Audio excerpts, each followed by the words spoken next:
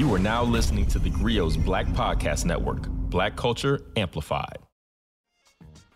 When I think of iconic performances, I first think of Michael Jackson at the Motown 25 television special. This is where he performed Billie Jean and hit the infamous moonwalk, a dance that would change the game for me and you, your mama, and your cousin too. Then I think of 2018 in Coachella, where Beyonce famously shut the game down so thoroughly that they started calling it Beachella, where Beyonce took Frankie Beverly and Maze Before I Let Go and made it her own. So much so that when you hear that song now, it's probably hers that you're listening to.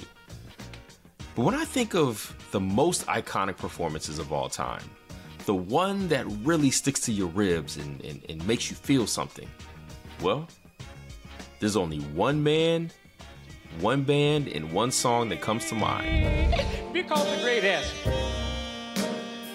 love of all inside of me, yeah.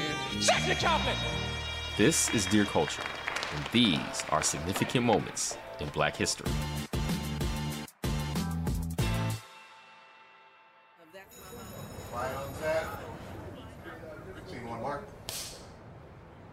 How do I actually know Randy Watson? I'm actually from Queens. Queens? So I'm not from Jackson Heights. I'm actually from Hollis, Queens. But anybody who's from Queens knows who Randy Watson is. Even though I wasn't a huge fan of That's My Mama. And you all know is Joe the Policeman from the What's Going Down episode of That's My Mama. But I did see him in the What's Going Down episode of That's My Mama. I do love Whitney Houston. So obviously, when we have a Black awareness rally, I'm going to be there. And the fact that he, did such an amazing job with Whitney Houston's I Believe the Children of the Future, I'm glad that I could be there and represent Queens and support my boy, Randy Watson. I was raised in a home by Randy Watson fans. My grandmother used to tell me about the time where she was in a juke joint and heard somebody singing with a band. And this was before he joined Sexual Chocolate. And she heard this golden-voiced, silky-haired man singing like an angel. And she asked who it was, and someone told her his name was Randy Watson. And since then, she was like a Randy Watson stan. And so I was raised in a home where, we listened to some of his early recordings on Deltone Records. I know a little bit more about Randy Watson than most people. I'm Dr. Christina Greer. I'm an associate professor of political science at Fordham University.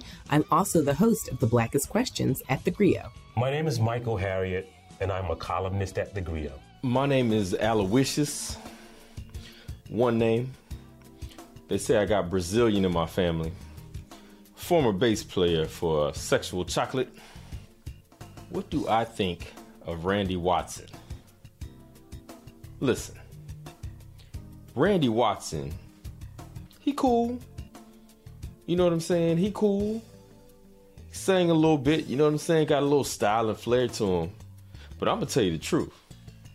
Sure, the motherfucker can sing, but that motherfucker owes me $47. And until I get my money, ain't gonna be too much sweet talking around here. You know what I'm talking about? Sexual Chocolate, mic drop that.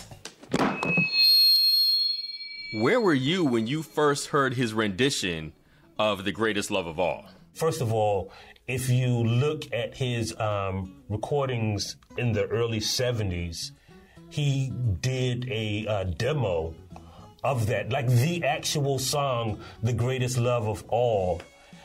He sang the demo. One of the things that I always point out is I think that Randy Watson should get writing credits for that song, because in the demo, it says, I believe the people are the future. And then Randy Watson said, what if we put children here?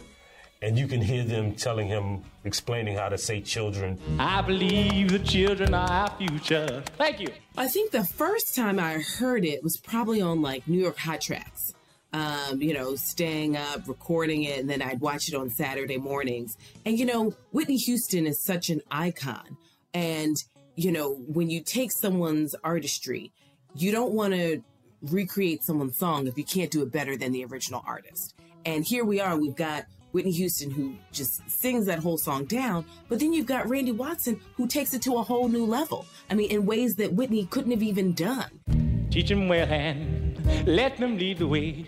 We rehearsed The Greatest Love of All for, 2-3 minutes tops before Randy went out there and was like, hey, we gonna do this. You know what I'm saying? And I got to say, I have gots to say, as much as I enjoy the Whitney Houston version of I Believe the Children Are Our Future, what Randy did, I don't think anybody else can do it. He just need to pay me my money. But nobody else can do what Randy Watson could do. You know what I'm saying? Randy Watson is a one of a kind. Show them all the beauty they possess inside. Who are the greatest singers of all time? Give me your top 5 greatest singers of all time. You know, when I think of the great singers of all time, I typically think of, there's Marvin. There's this young fella out of Atlanta now, Jacquees. He got himself in a little bit of trouble one time because he called himself the king of R&B, but you know what? He might be right. Keith Sweat, definitely one of the greatest singers of all time.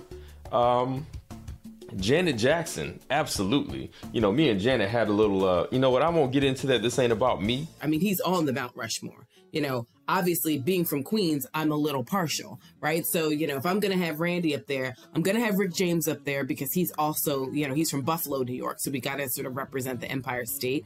And then, I guess I could put Michael Jackson and Prince up there. But, when you think of sheer artistry, sheer creativity, the ability for someone to bring Black people together in the most fundamental ways, it's, I would say of my 4, Randy Watson's my number 1. Okay, top 5, I'm going to have to say Aretha, Luther, Marvin Gaye, Whitney Houston, because, God, Whitney can sing.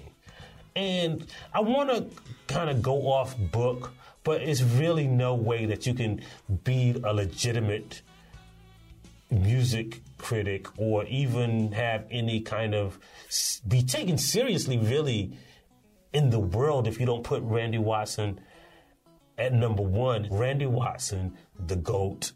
Can you talk to me a little bit about the band Sexual Chocolate? You always think about who the greatest bands are. You hear like, oh, it's the Beatles, or like it's the Temptations, or there's always that Mount Rushmore conversation. What's the greatest band? What's the greatest like hip hop group? When I think of great bands that have come together, and I love a lot of like the Hairspray bands from the 80s. And, you can even think about like Led Zeppelin and Pink Floyd and, other bands that I think, are really great and have contributed to music in a lot of fundamental and foundational ways, but they can't hold a candle to Sexual Chocolate. I'd like to give a big round of applause to my band, Sexual Chocolate. They just can't. I mean, when you look at them and how they ride a beat with Randy in lockstep while he's talking to the audience, while he's singing, while he's, communicating, even with the models off stage, even with the pastor, he's communicating while he's singing. He's in the moment. He's at once present and future thinking, and the band can anticipate that. They know sort of the energy of Randy Watson. You can't find that in any other band. I defy you to try and find that in any other band, past, present, or future.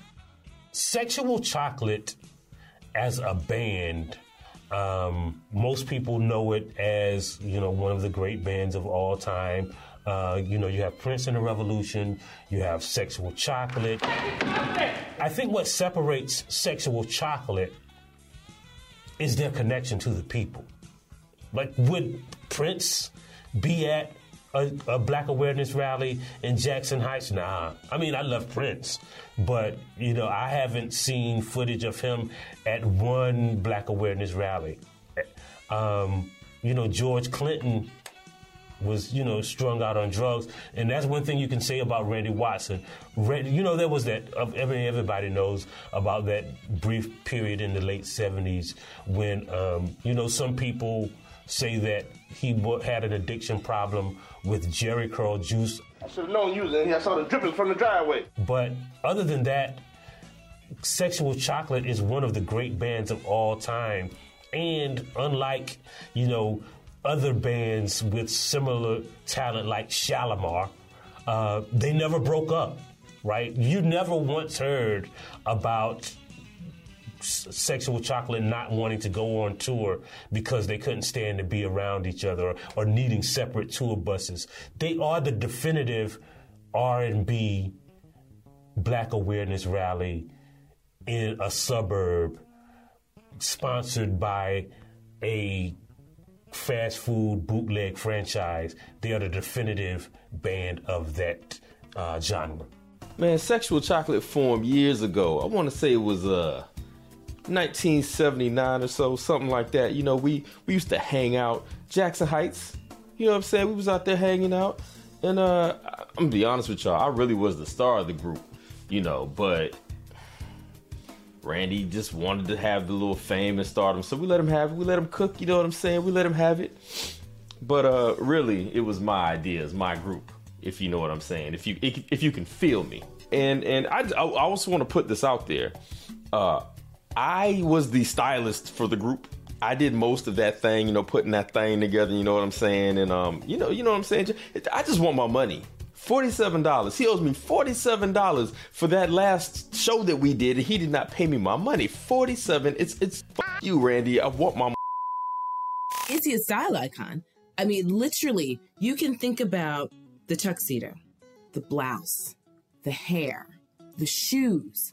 Anything that this man puts on it's like he's representing past, present, and future simultaneously in one outfit. People say that Randy Watson was the first one who wore a powder blue tuxedo, but if you know the backstory, if you read his autobiography, I, Chocolate, Am Sexual, if you read that autobiography, you see that Sexual Chocolate was on tour, and they had played, I think, like 20 or 30 dates, and those tuxedos had begun to stink, and they were originally royal blue, and Randy Watson, because he was so privileged because of his sexuality, he always had a woman around to wash his clothes. He didn't know that you weren't supposed to put bleach in colored clothes. He accidentally bleached a royal blue tuxedo, and the rest is fashion history. Is Randy Watson's version of The Greatest Love of All the definitive version of The Greatest Love of All? Well, that's the only one that I recognize. I love Whitney Houston. I had her album, but honestly, when I heard Randy's rendition of Greatest Love of All, I mean, the staccato, the poetry in it, it's almost Shakespearean in his musicality. I decided long ago never to walk in anyone's shadow. And so you think about the influences. You hear like Quincy Jones, you hear Miles Davis in it, you hear a little bit of Beethoven in it. It's one of those things where you just have to sit and let it wash over you, almost like the wave of an ocean, in a way that I think Whitney tried. And she came close, but I think, when you listen to Randy's rendition of it, especially in the end when he gets passionate, I think that just kind of changes. I think you're forever changed. If I fail, if I succeed, you can't take away my dignity. So Randy Watson's version of I Believe That Children Are the Future, or what white people call The Greatest Love of All. I do believe that the Randy Watson version of I Believe the Children Are Our Future, and I actually believe that is not the name of that song. The name of that song is actually something like The Greatest Love of All, and I believe that his version is the definitive version because, well, I don't really quite know what definitive means, but if you ask me, if I'm going to listen to any version of that song, I'm going to listen to the Randy Watson version. Because let me tell you a little something. I believe the children are our future. And when Randy sang it, and I was up there playing, I was bass playing, you know what I'm saying? When he was up there saying, I believed in him, and I was saying, you know what? The children are our future. Will we have a future if Randy Watson doesn't sing this? Because the greatest love of all inside of me. Yeah. Sexy chocolate.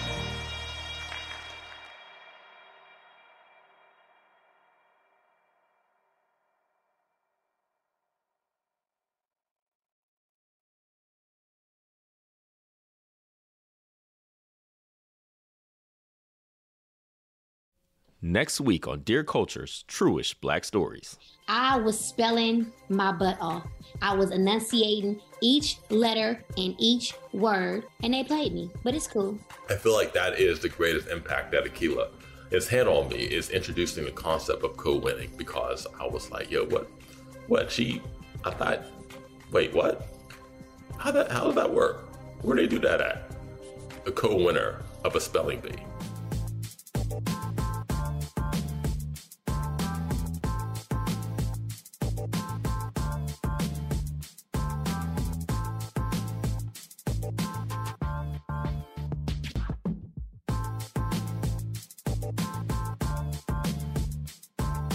We started this podcast to talk about not just what Black writers write about, but how. Well, personally, it's on my bucket list to have one of my books banned.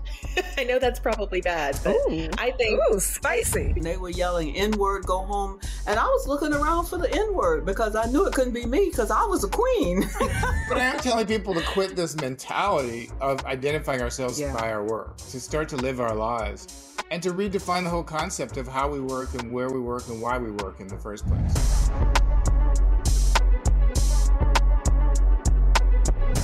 My biggest strength throughout my career has been having incredible mentors, and specifically Black women. I've been writing poetry since I was like 8. I've been reading Langston Hughes and James Baldwin and Maya Angelou and so forth and so on since I was like a little kid. Like the banjo was blackity black, right? Mm-hmm. For many years. Everybody knew. Because sometimes I'm just doing some Sam that because I just want to do it. An honor to be here. Thank you for doing the work that you're doing. Keep shining bright. And like you said, we gonna keep writing black. As always, you can find us on the Griot app or wherever you find your podcasts.